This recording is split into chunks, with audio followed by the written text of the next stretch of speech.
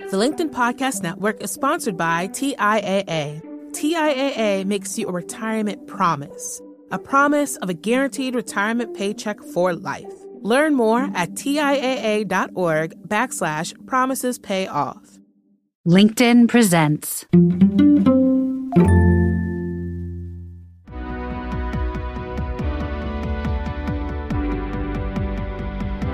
I'm Morra, and this is The Anxious Achiever, the show that looks at the intersection of mental health and work, and how we can all do both better.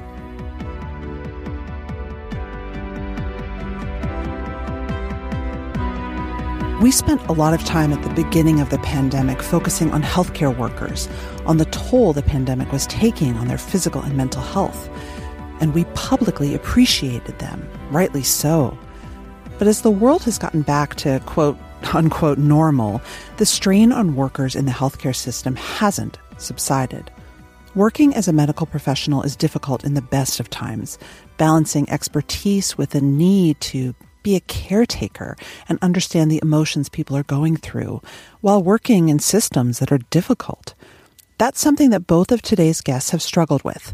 One, a veterinarian, and the other, a doctor named Ariela Marshall, who made a major shift in her career after years of being on a clear path, doing whatever she could to achieve in a traditional sense.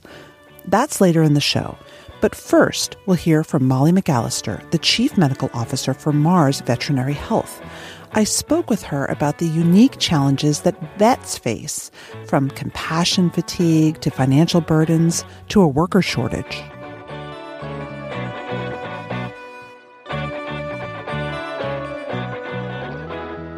Do people expect, because you're a vet, that you're very compassionate? Yes, and it's an interesting part of the mental health challenge for a lot of veterinarians, but I'll certainly say for me personally. I mean, I'll just give you an example from this weekend. At 6 a.m. on Saturday, I got a text from a number that I didn't know saying, granted, they had the name wrong, but hi, is this Tim the vet? My puppy is vomiting and diarrhea. Can you help? And it's 6 a.m. Saturday. I don't know who this person is. I'm in bed. How can I help this person? And then similarly, I had a neighbor reach out. Hey, I need some help with my dogs trimming their nails. Do you mind helping? I don't mind helping people, but I often reflect, would you call, if your neighbor was a pediatrician, would you call them and ask them to help you do, XYZ with your child? Or if they were a dentist, would you ask them to look at your sore tooth? Maybe people would, but I find that there is definitely a different perception for veterinarians, and it can create some challenges, and it's a beautiful part of the profession as well. Right. It's probably a bit of a double-edged sword. Absolutely. We've spoken to many different professions on the show, doctors, lawyers, accountants, and many professionals are under more strain than ever, it seems, sort of digging out from the pandemic, but also still feeling a lot of burnout. I'm curious, what are things like for you and your colleagues in the veterinary profession from a broad brush perspective? Yeah, well, I think, interestingly, although there's hypotheses as to why, but similar to many healthcare professions, we've experienced much of the same challenge of demand for services that has happened in human healthcare. We weren't sure what was going to happen as the pandemic hit. We got flooded with an intense need for services and care to be provided to pets. So many people decided it was a great time to bring a pet into their family, into their home. And we've continued to see a much higher demand than normal, which is starting to flatten off a bit. But, it's certainly that intensity of not just the demand for our services, but the stressful situations that we were in terms of not just masking, but, I'll give you an example. We stopped seeing patients and their pets in an exam room, and people would drop their pets off at the front desk and come back for them later. And so it was a very different type of interaction. And so we had to change on the fly. Mm-hmm. That's always stressful. And then particularly in a healthcare situation where the concern for quality and, the potential for things to go wrong. No one wants anything to go wrong. And so anytime things change rapidly, there's that concern of, are we going to miss anything? And is this going to increase the risk that there might be an adverse event? Thankfully we didn't see a lot of it, but just that emotional and mental stress was very high. And then as we've shifted away from the pandemic, what we're finding is, again, I'm sure it's true with a lot of professions, people are reevaluating their life and how they want to approach their work. And so we're seeing that people are looking to work less, and veterinarians and veterinary professionals are often looking to work less. And that's fantastic as I see people taking care of themselves and their own needs. And it creates a challenge in the work environment because we have less people overall to deliver the same or more amount of care. And so we have to think differently about how can we support people? How can we give them the flexibility in their lives? And in our profession, how can we be there for the pets that need us and the families that need us when there's not a safety net for them either? Right. Why do you think people or vets in particular, are reevaluating their work habits and how much they're working? This profession is a beautiful profession with many wonderful aspects to it.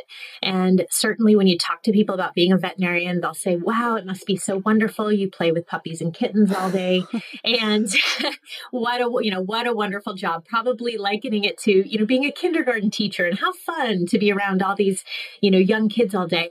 And we know that there's a flip side of that coin, which is that there's also a lot of challenges. And in a nurturing profession, as I'm sure I don't have to explain, but in a nurturing profession, I think what people find, what many veterinary professionals find, is that it strains their emotional resilience to work day in and day out. And that strain leads to burnout and leads to compassion fatigue. Yeah. And unfortunately, the history and the system in which we raise veterinarians chooses for people who are perfectionists, who are achievers, who aim high and don't deliver less than their very best.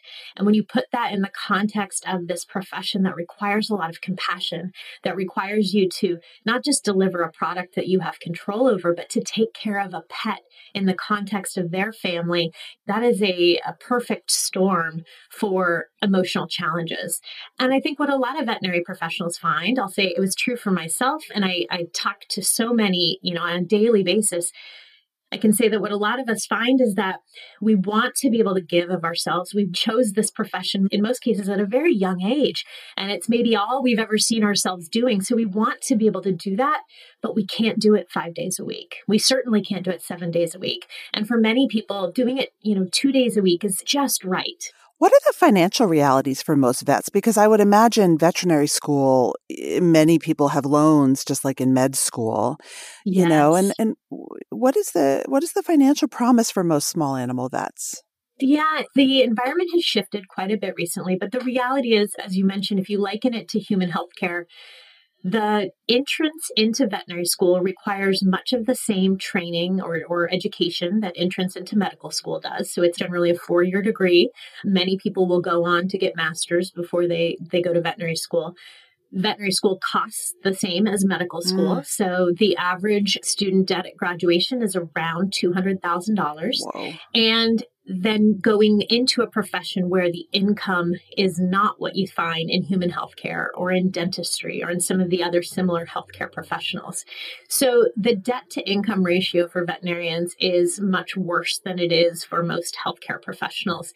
That has improved a bit over time, particularly through the pandemic, as salaries have risen with the demand for veterinary professionals. But it's still, for a veterinarian entering practice to make 6 figures is common, but it's low 6 figures. And they're graduating with, as they say, on average, about $180,000 to $200,000 worth of debt. And then I think what's really important to note is that the huge range and the disparity. So there are about 20% of veterinarians who graduate with no student debt, which is great. They've got family loans or they've been able to pay their way along the way. But there's also veterinarians who are graduating with $400,000, $500,000 worth of debt. And what we see, unfortunately, is that that's a lot of our underrepresented groups. That's a lot of our underrepresented minorities who it's critically important that we bring them into the profession. And to see that they face such a great financial burden is really, I don't want to say disheartening, but it's something that we absolutely have to tackle, because that plays a role in people's health and well-being every day when that weight of finances is on their shoulder. Oh, we know that. We know that, money worries and economic worries are one of the key drivers of mental health and of anxiety in this country. I want to go back to the perfectionism piece. Do you have your own relationship with perfectionism? Like, what's your story? Oh, certainly I do.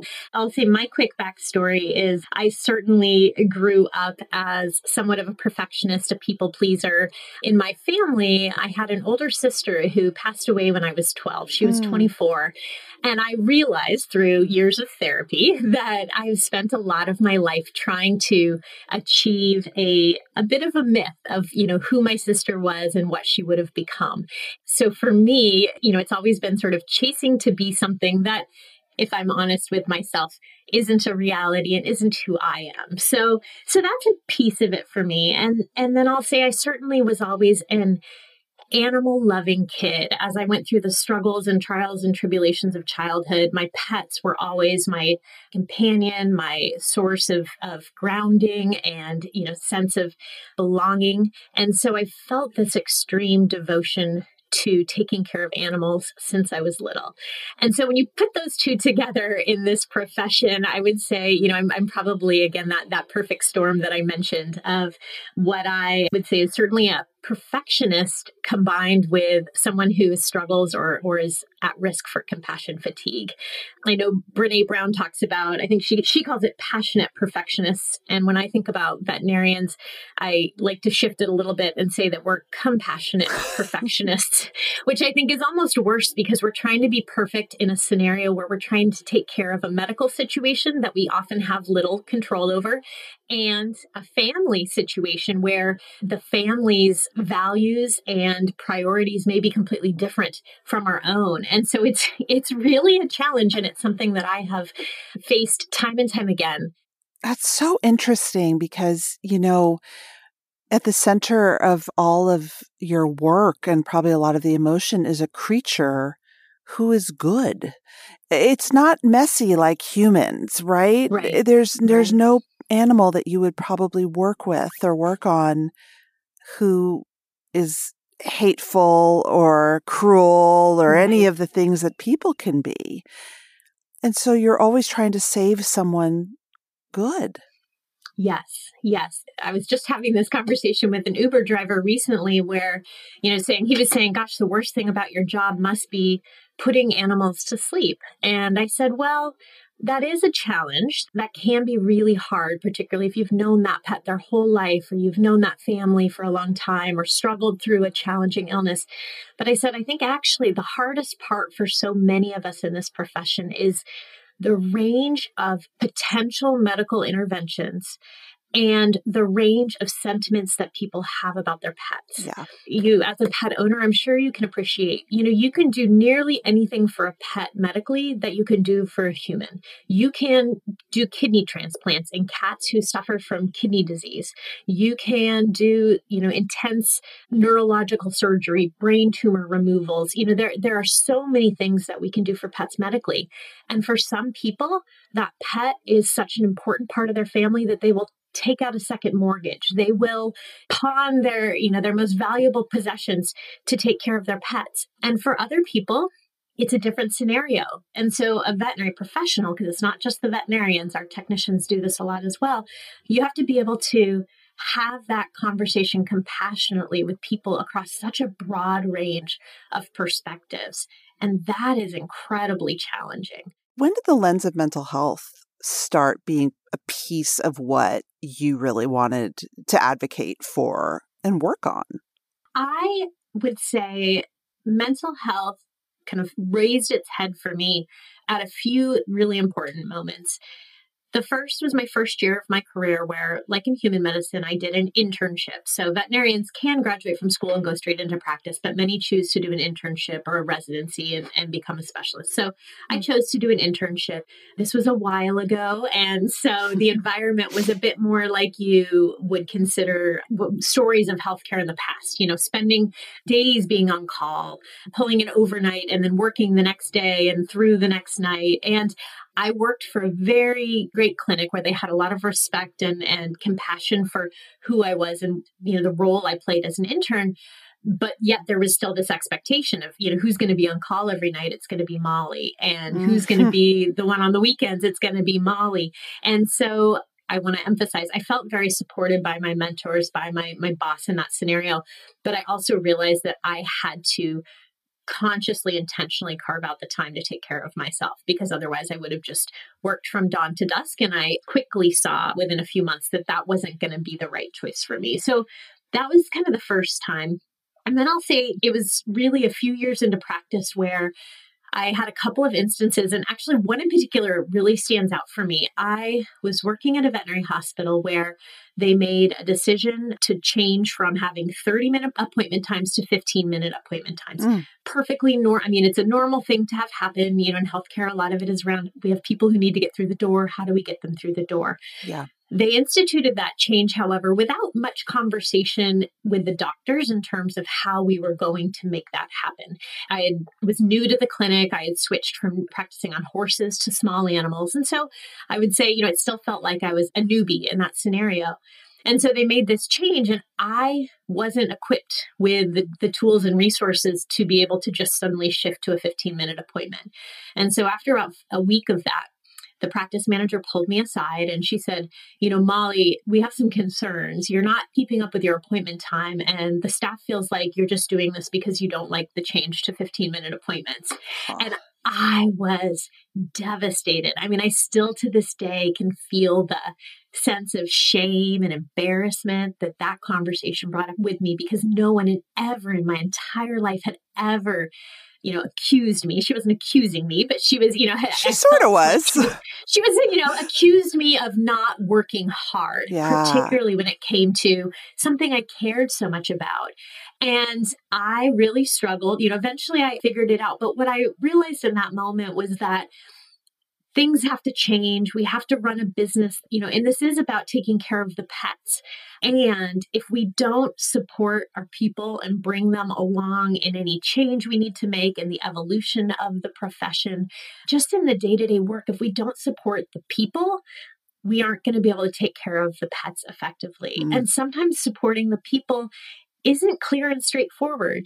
In that scenario, I didn't know to ask for help. I didn't know to say, time out. How are we going to do 30 minutes right. to 15 minutes? Like, who's going to help me do what? How are we going to be more efficient?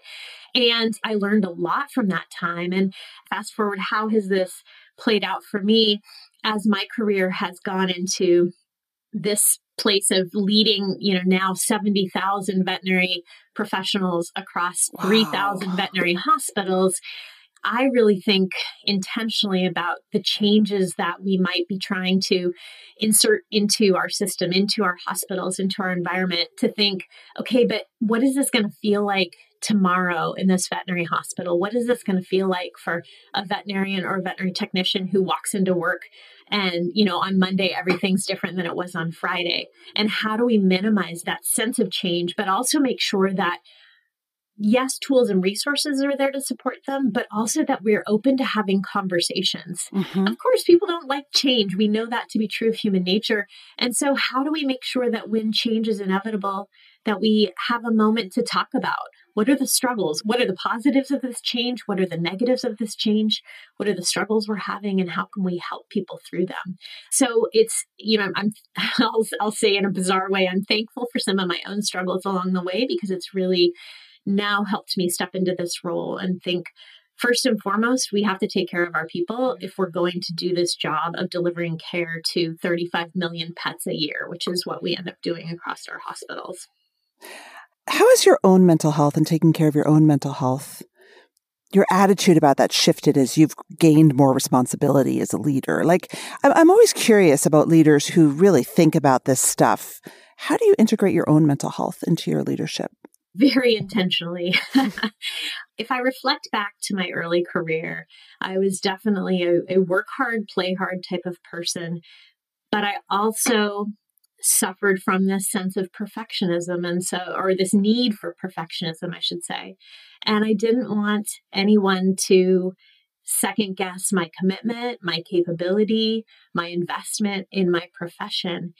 And that was manageable for a few years. And then I started to feel the emotional burnout underneath it for not being my whole self when I was at work, for sort of putting on the blinders and saying, here I am to work and I'm going to work hard and I'm going to be here till I'm done and I'm going to forget about my personal life until this day at the clinic is done.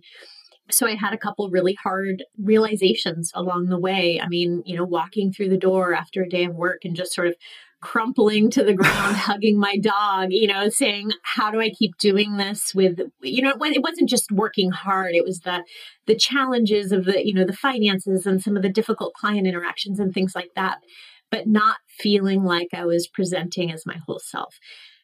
As I've moved through my career, I think importantly, as I started taking leadership roles and realizing the responsibility that I had in role modeling for other people.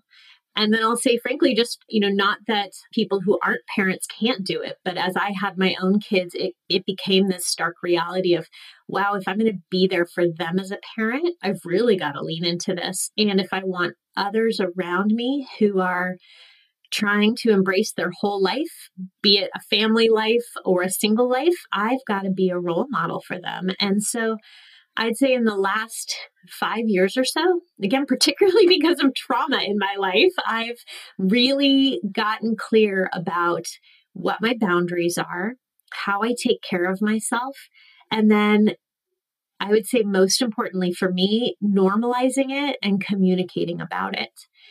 It's been about 1.5 years. I got divorced. I've got a 6-year-old and a 9-year-old. And I'm in a global job. I travel a lot. I have my kids 50% of the time. And they are my number one priority.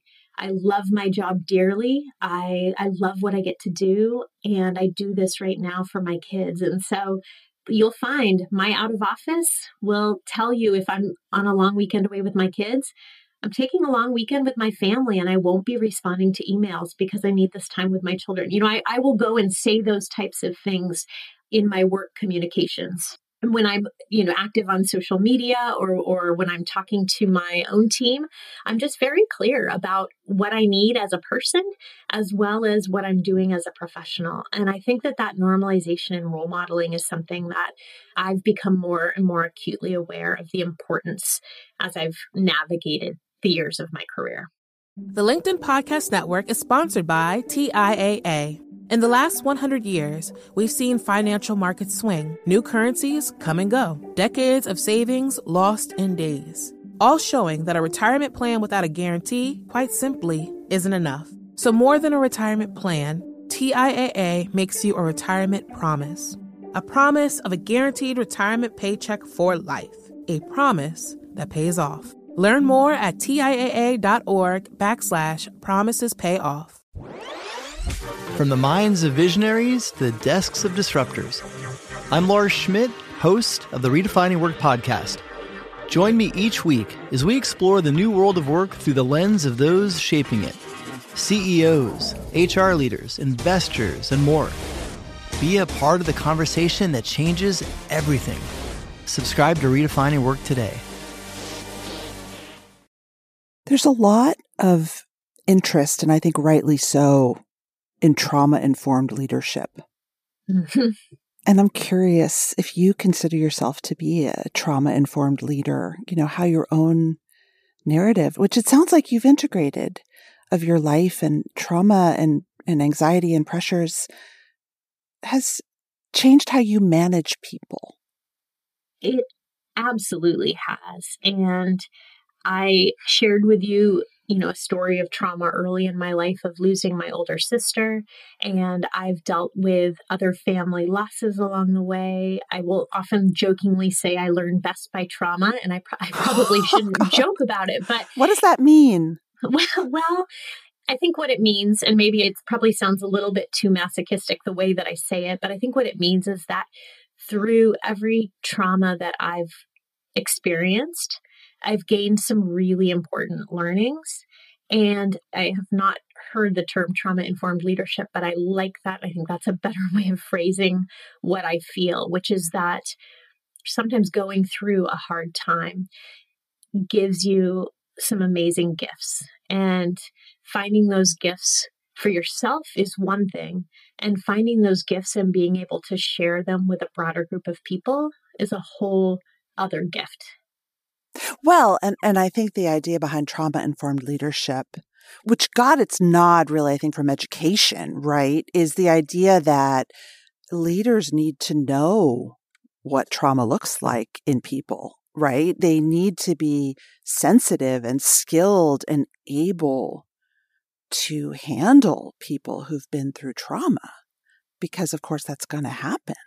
And I think certainly as we navigate our ever more complex and volatile world, we see more and more of that. And as I'll say a space I've been really passionate about, I'll go back to the concept of underrepresented groups in veterinary medicine and recognizing that the trauma in someone's lived experience is so real and has such an influence on their life choices. And it doesn't necessarily show up day to day in how they present themselves or the conversations that you have casually, but it's there.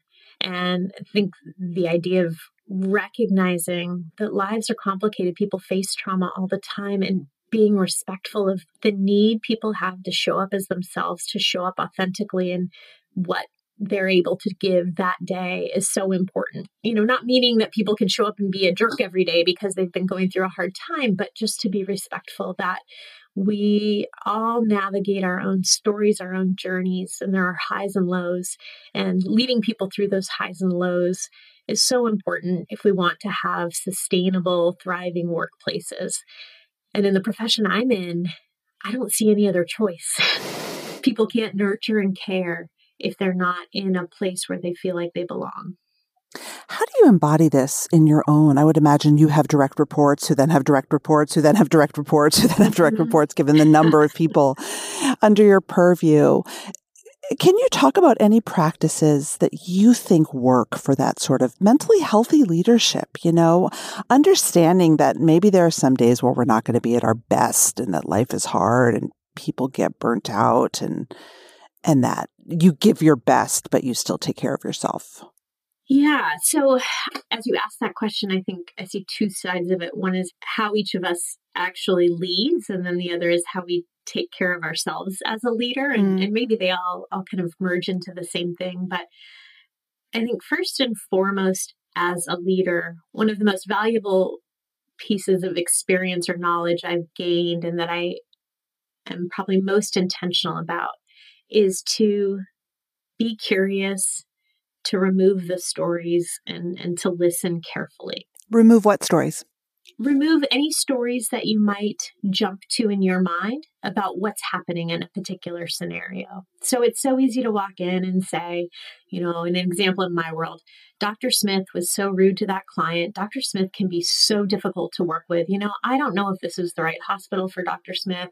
We're going to have to talk to him about his interactions, as opposed to saying, Dr. Smith just had a really difficult interaction with that client. I wonder what's going on. I wonder what happened before that interaction took place, or I wonder if there's something going on that he or she could use some support, rather than assuming what's going on, to ask the questions and to seek to understand. And maybe the first part is removing the story. The second part is being curious. And then the third is to really listen and listen deeply.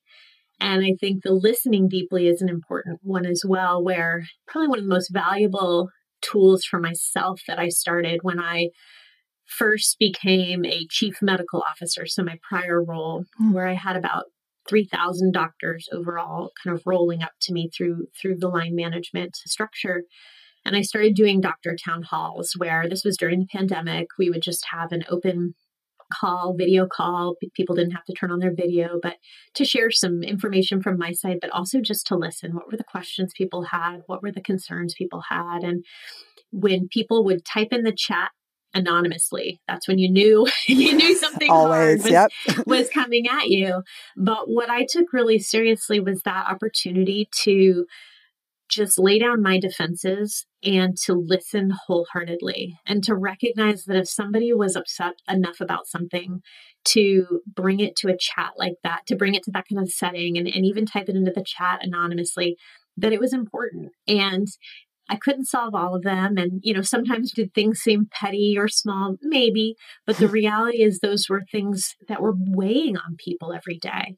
And to hear that, to be open to it, to welcome their challenges, their concerns was hard at times, particularly in the pandemic where everybody was in fight or flight for so much of the time. It would have been easier to just censor that or to have it be I'll talk at you and I'll take questions, by email after the fact. But I found that to be really important. And even just without having answers, just listening to what was on people's minds at scale was such an important part of them thinking through, what did I need to do differently? What did we need to do differently? How could I be a better leader for what my people were needing in that time? My last question for you, I'm thinking about passionate perfectionism, compassionate perfectionism. You mentioned being so upset at the idea that someone might think you weren't working hard, right? And, those of us who are driven by passion and compassion sometimes have a hard time balancing the harsh reality of business, of charging people, right? I really struggled with this when I ran my own social impact business where I would work for not-for-profits and I would think, oh my God, I shouldn't be charging them. I should be donating, all this stuff, How did you learn as a leader to get tougher, but also keep that piece of yourself that is so clearly valuable to you? Yeah. So one of the things that I view as so powerful in my job is translating between professionals who are here to fulfill a purpose, a passion that has sat with them since they were 4 or 5 years old, which is to take care of pets, and to translate that passion to a world of business people who haven't experienced that same sort of career purpose necessarily, and to translate between those two groups, because at the end of the day, a good business needs good business practices to be able to sustain and to thrive on. And in this profession that I'm in, great medicine is actually what drives great business. I have a benefit of working for a company that is family owned and looks into the future for generations, not just for years. But I also have the benefit of seeing what pets do for people. And what I love, what I feel so fortunate about is that we can look around and see that people agree pets make the world a better place for them. The smile that a pet puts on someone's face, the companionship that they can give to a lonely child, or so importantly today, a lonely senior who may be homebound. People understand that value. And so in this business, it's not about two conflicting needs of making money or taking care of pets. It's really about integrating it all together to understand that when we take care of pets well, we create a good business model. In that business model, we do need people to pay for care so that we can invest back and we can take care of more pets and we can support people across a spectrum of financial needs and across a spectrum of desires for what they want for their pet. But to cut it down to the chase, it's really about the fact that in a purpose-driven business, which I get to be in, what we do every day is to take great care of pets. That has value for people, and therefore that has value to a business. And so it has to be a virtuous cycle where the business has to take care of the people and take care of their ability to take care of pets so that we can continue to do well financially and invest back into that virtuous cycle.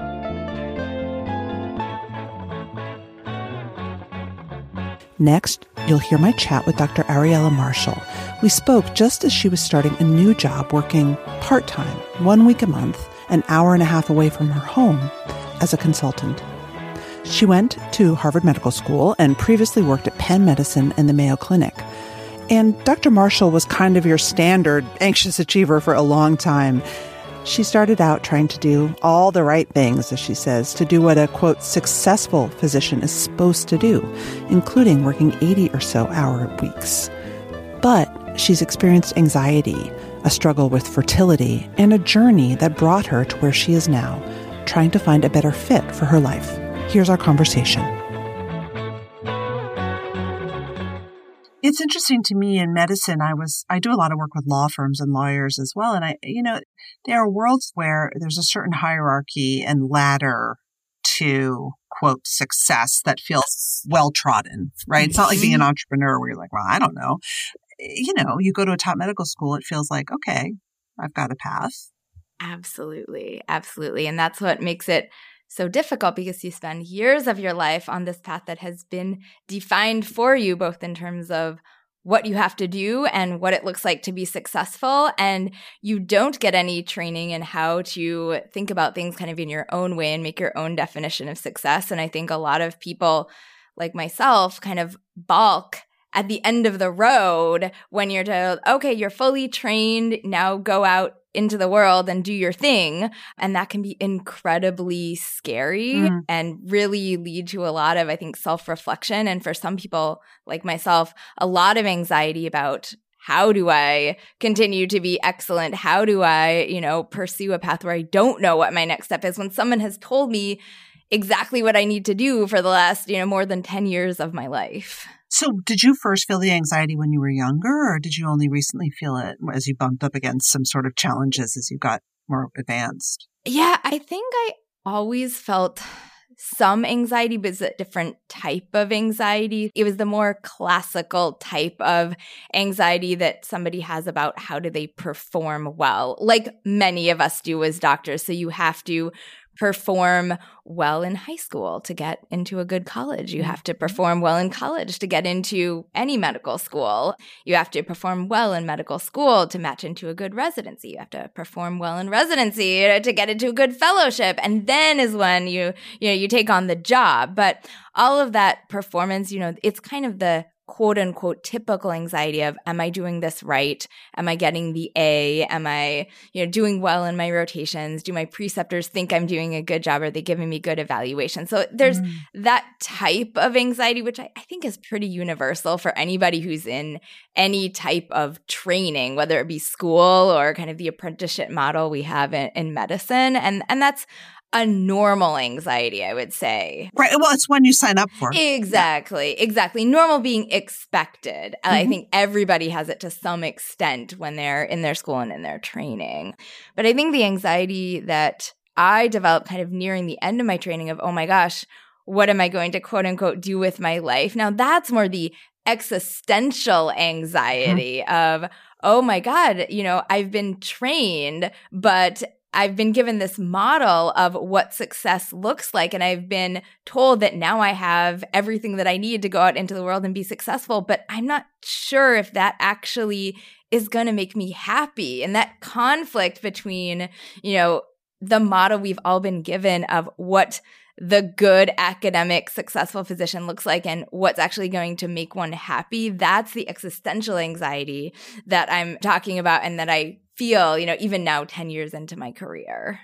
I was just reading, I've never read the book Designing Your Life, which is a classic, and I should have read it. And it opens with a story of a woman who really loved rocks growing up. She just thought rocks were the coolest. And so when she got to college, she was smart. She became a geology major and, did well, and then graduated, moved back in with her parents and was being a dog walker. And her parents were like, but you're our daughter's geologist. And she was like, well, I really love rocks, but being a geologist really doesn't have much to do with that. 100%. I have not read that book either, but it rings true to so much of what we do in medicine. We're always told pick a specialty based on what you find interesting. So if you find, technical things like cutting interesting, become a surgeon. If you find, women's health interesting, become an OBGYN. But what nobody talks about is it's not what you find interesting kind of intellectually. It's what does the practice in that specialty actually look like? And does that meet what is going to be fulfilling to you in your life as a physician. It's not necessarily, just the book learning behind it. Is what does the life of someone who is an ex-specialist look like? And that's something no one talks about when we're going through our training and being told to pick a specialty. It's just like, oh, what do you find interesting? But the actual day-to-day practice is not, talking about necessarily those interesting things. So just like talking about rocks is not what a geologist does. The things that we find interesting kind of from the materials perspective, when we're reading or doing our rotations as a medical student, and not necessarily have anything to do with what the life of someone who goes into that specialty actually looks like. Well, let's dive in on that. Talk us through your own experience of the actual showing up on Monday morning feeling versus the sort of abstract, when I get my diploma, I'm going to do this feeling. Like, was there a disconnect for you, and how did that play out? Yes. My path has been very windy, I would say. There's some people who say, oh yeah, and from when I was age 3, I had a stethoscope in my toolkit and knew I wanted to be a doctor. And that was absolutely not me. I went through many, many phases. I wanted to be a vet. I wanted to be a chef. I wanted to be an architect, an interior designer, all these things. And it wasn't a situation where I kind of knew what I was getting myself into. I went to college and I actually thought I was going to be an economics major. And I sat in this classroom with hundreds of other people and I realized, oh my gosh, I am not interested in this and I'm not very good at it. So let's go back to the drawing board. And I happened to be taking a biology course. And I said, I've always liked the sciences. Why am I not doing this? So intellectually, it was interesting and I did well. And so there was all that kind of positive feedback of, oh, you're getting A's in these classes, you must be good at it. And I shadowed in labs and I shadowed physicians. And I said, based on kind of what I see them doing, this is for like 2 days, not any meaningful stretch of time, but based on what they're doing and based on what they tell me about their career paths, it seems like medicine is a much more stable career path that seems like it goes better with my interests because I'm not sure if I want to be in a lab the rest of my life. So I'll do medicine. But again, it was a very poorly informed choice, I would say, because I didn't have any real meaningful exposure to what it meant to be a doctor, as opposed to what it meant to choose a pre-med as a thing to do for somebody who has always just wanted to be the most successful possible. So then there was this stretch of, okay, I've decided I want to be a doctor, I'll shadow some people, I'll apply to medical school, and that went well, got into medical school and, worked on some projects as med students do. And I said, okay, I had a really good shadowing experience and a really good project experience in oncology. So I think I'm going to do that. And that's kind of like predefining a course for 6 years. But in a way, it actually was calming. It was soothing to know, okay, if I just keep what I'm doing my good job, keeping my head down, publishing the papers, doing well in my rotations, I know exactly what I'm going to be doing for the next 6 years. And that's soothing in a way. And so that's what I did. I said, okay, I'm going to get into the best internal medicine residency program I can. I'm going to get into the best fellowship program I can. And that's what I did based on the interactions I was having. But what I really did enjoy was being in the hospital, being in kind of the thick of things with patients who are really sick and kind of need quick but very important decisions made about their care. And that's when I did a hematology rotation and we were talking about management of big blood clots and management of life-threatening bleeding. And I said, wow, this is really interesting and exciting. I really like this. And so I said, I'm going to do hematology. And then I get to the end of my training and it's okay, actually the job market is really good in classical hematology because not many people want to go into it. It's the least lucrative of all the fields in hemonc. And I had some choices, and ultimately, another whole story of it's a joint decision because my husband's also a physician. So we needed to go somewhere where there were good jobs for both of us. But I think, at that point, I was in my early 30s, so over 10 years of schooling, and you finally get to that job and you're kind of like, whoa, is this what it's going to be like for the rest of my life? Whoa. I don't know if I really like this. Let's pause on that. So what could be different? Like, would it have been better if you had taken a couple of years off and actually worked in a hospital? What could have made you prepared for the shock of what the real work world is like versus being in such an apprenticeship and school model? Some of that comes back to what is the perception of the field that you're going into in the first place. As I mentioned, I don't have any doctors in my family. So there's no doctor speak around the dinner table. There was no discussion of that. The only experience I had was going to my own doctor. And in the type of family and the type of personalities I come from, basically going to the doctor was you briefly told them if something was wrong. They told you, here's what I think is going on and here's what you should do about it. And you said, okay, sure. And so that was kind of my perception. And that's the type of personality that I have. And that's why I thought it would be a good fit for me as a field. I thought that somebody would come in and say, hey, my toe hurts.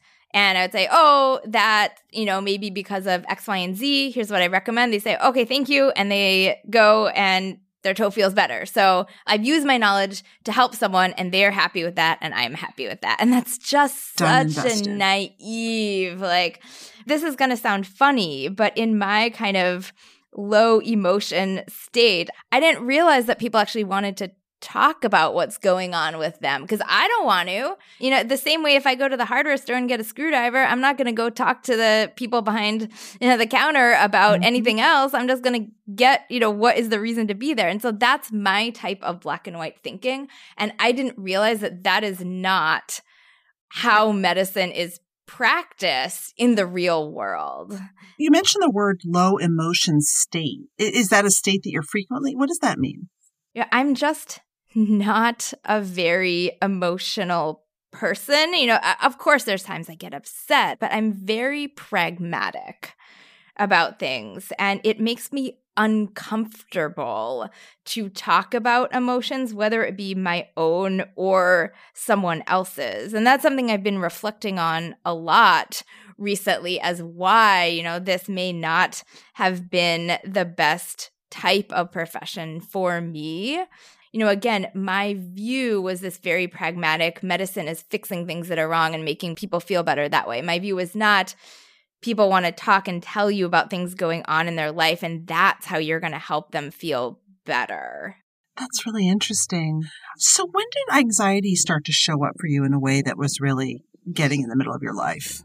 As I mentioned, I've always been an anxious person, quote unquote, but I've been able to channel the anxiety in a way that many people do kind of to become successful professionals. So when I was in middle school, I wanted to speak at our graduation and they chose somebody else to speak at the graduation. And I said, oh my gosh, this is not going to happen to me again.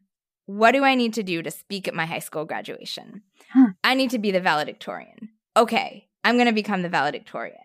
And so everything after that in my life was dedicated to becoming valedictorian. But it was just this tremendous anxiety of not being number one and not kind of keeping up the performance. But I was able to channel it in a way that got all of that positive feedback. Oh my gosh, all A pluses, 4.0 GPA, great on the SAT. So that anxiety that was driving me to wake up at 4 a.m. to study, I think in those areas where it's defined for you, doing well is getting the A, or in college, doing well is getting the A. Even in medical school and residency, doing well is X, Y, and Z. The anxiety can be channeled because you know what you're supposed to do with it. But when you're out in the real world and don't know how to channel the anxiety to be successful or feel that it needs to be channeled in a way that you just can't channel it. Like, no matter how hard I channel, I'm never going to be able to be, the kind, sympathetic listener, that people want. And some people say that is what a good doctor is.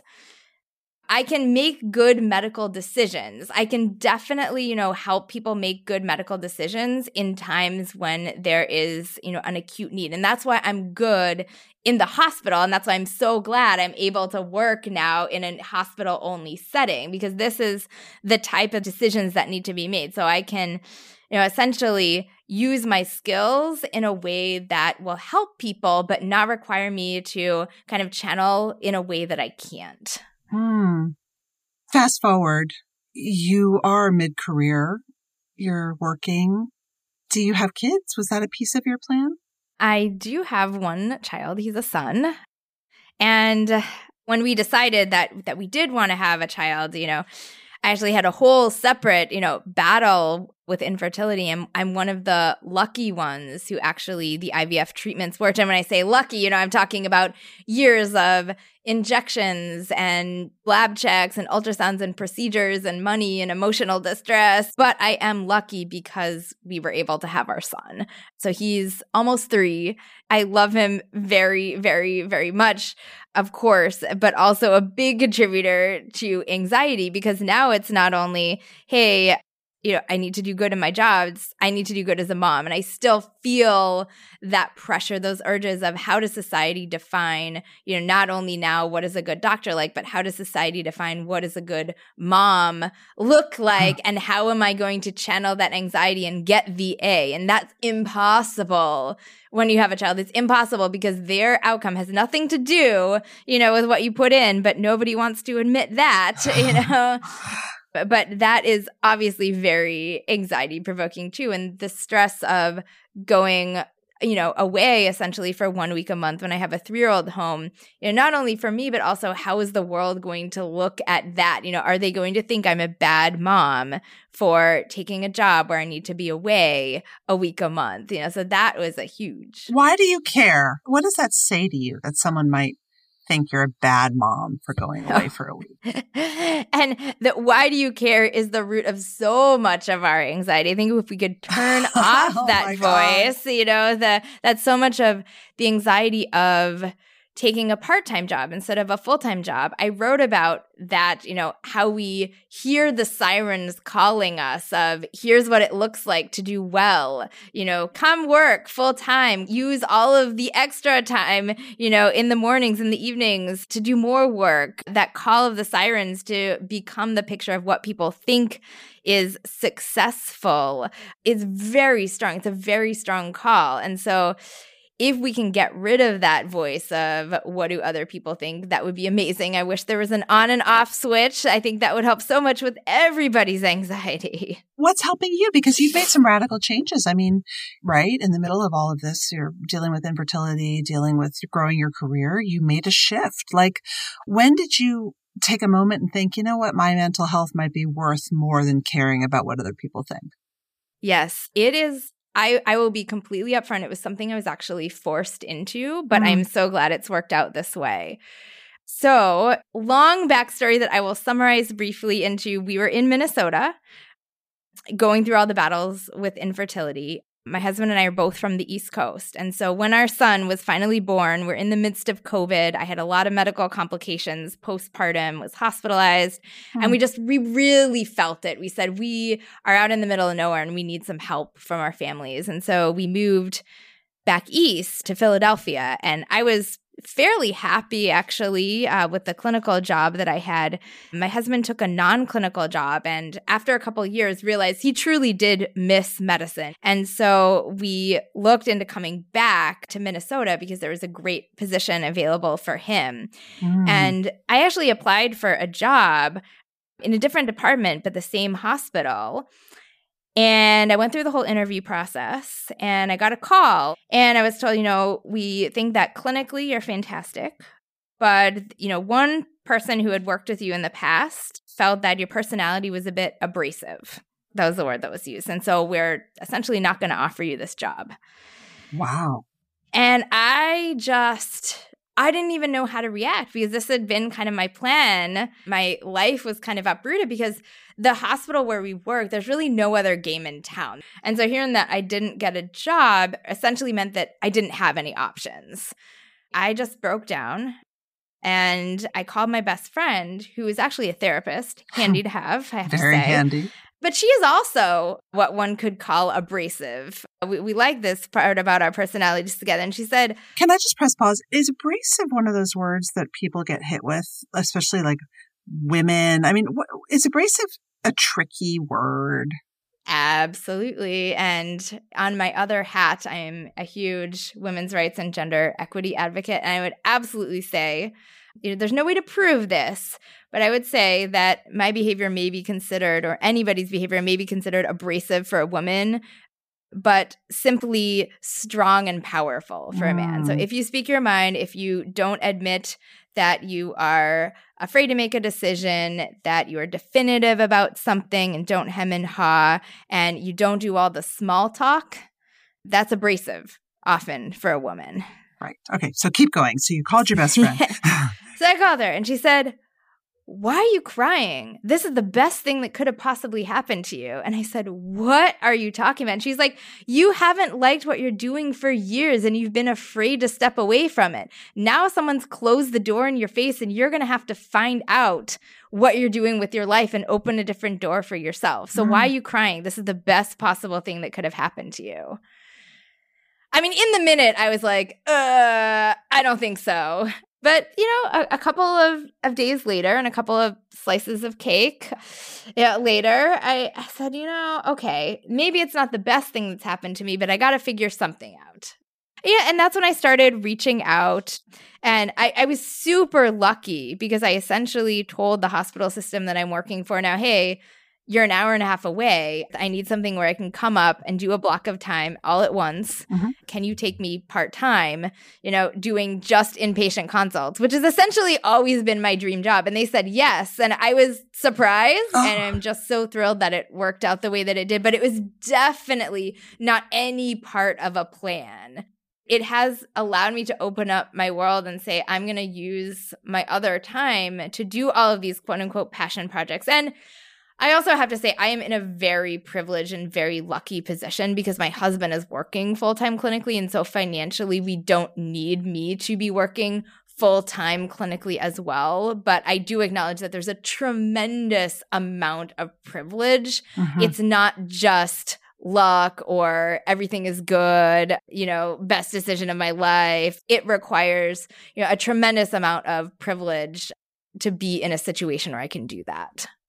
What critical questions do you wish you had asked yourself along the way that would have saved you maybe so much pain and anxiety?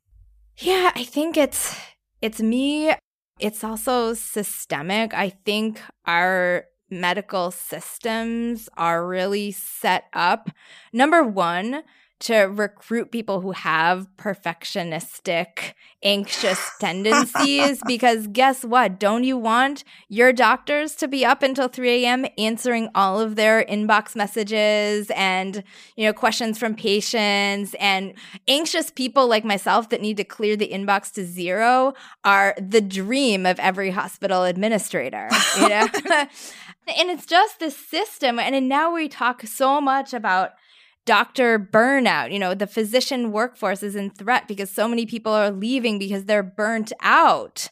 And then we ask ourselves, wait, but you're told every day, make sure you clear your inbox, get back to all the patient messages, follow up on every single lab. How are you supposed to do that and not get burnt out? And the administration says, here's a free cookie, take some yoga classes. That right. Self-care.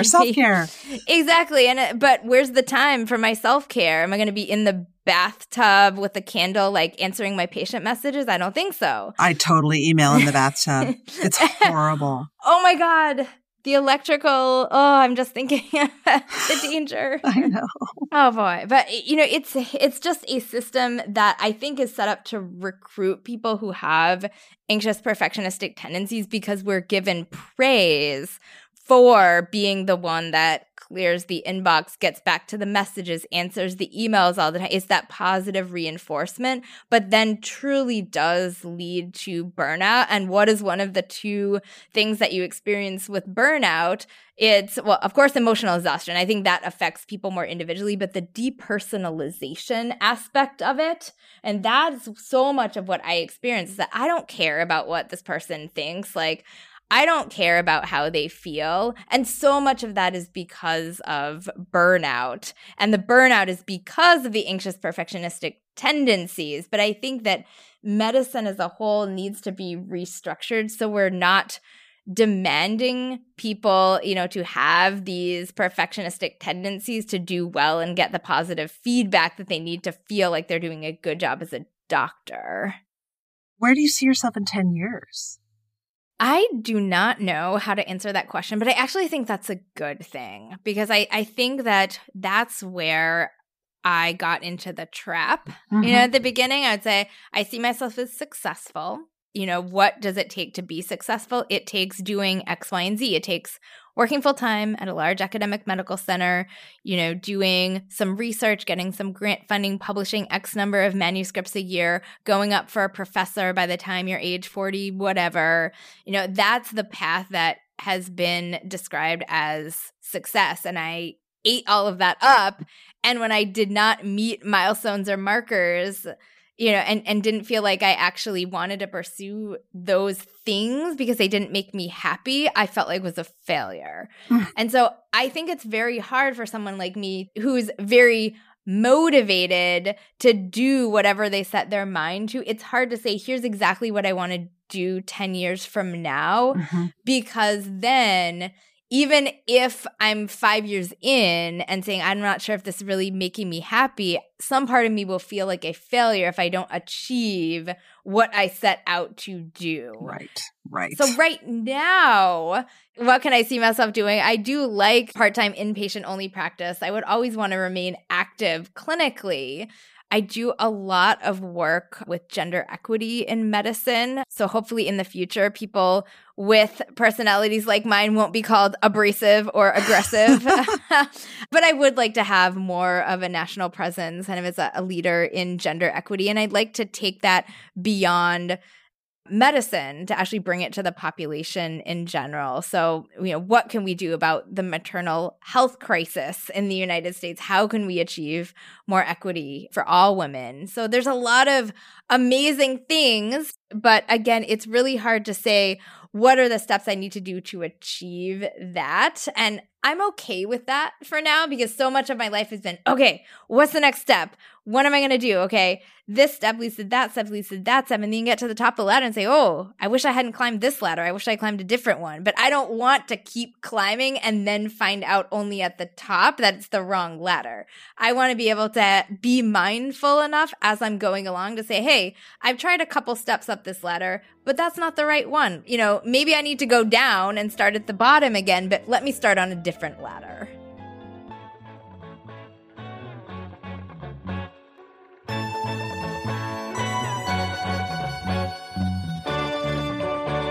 That's it for today. Our show is produced and edited by Mary Dew. Our assistant producer and sound engineer is Nick Krinko. Many thanks to the LinkedIn Presents family and to all our guests for sharing their stories. If you love the show, tell your friends. I would love you to leave a review because they really matter in helping the show get found. You could also follow us or subscribe. If you have a question for me or you want to submit an idea for the show, find me on LinkedIn, where you can follow me, message me, I promise I'll write back, or subscribe to my newsletter for more from the Anxious Achiever world. Thanks for listening.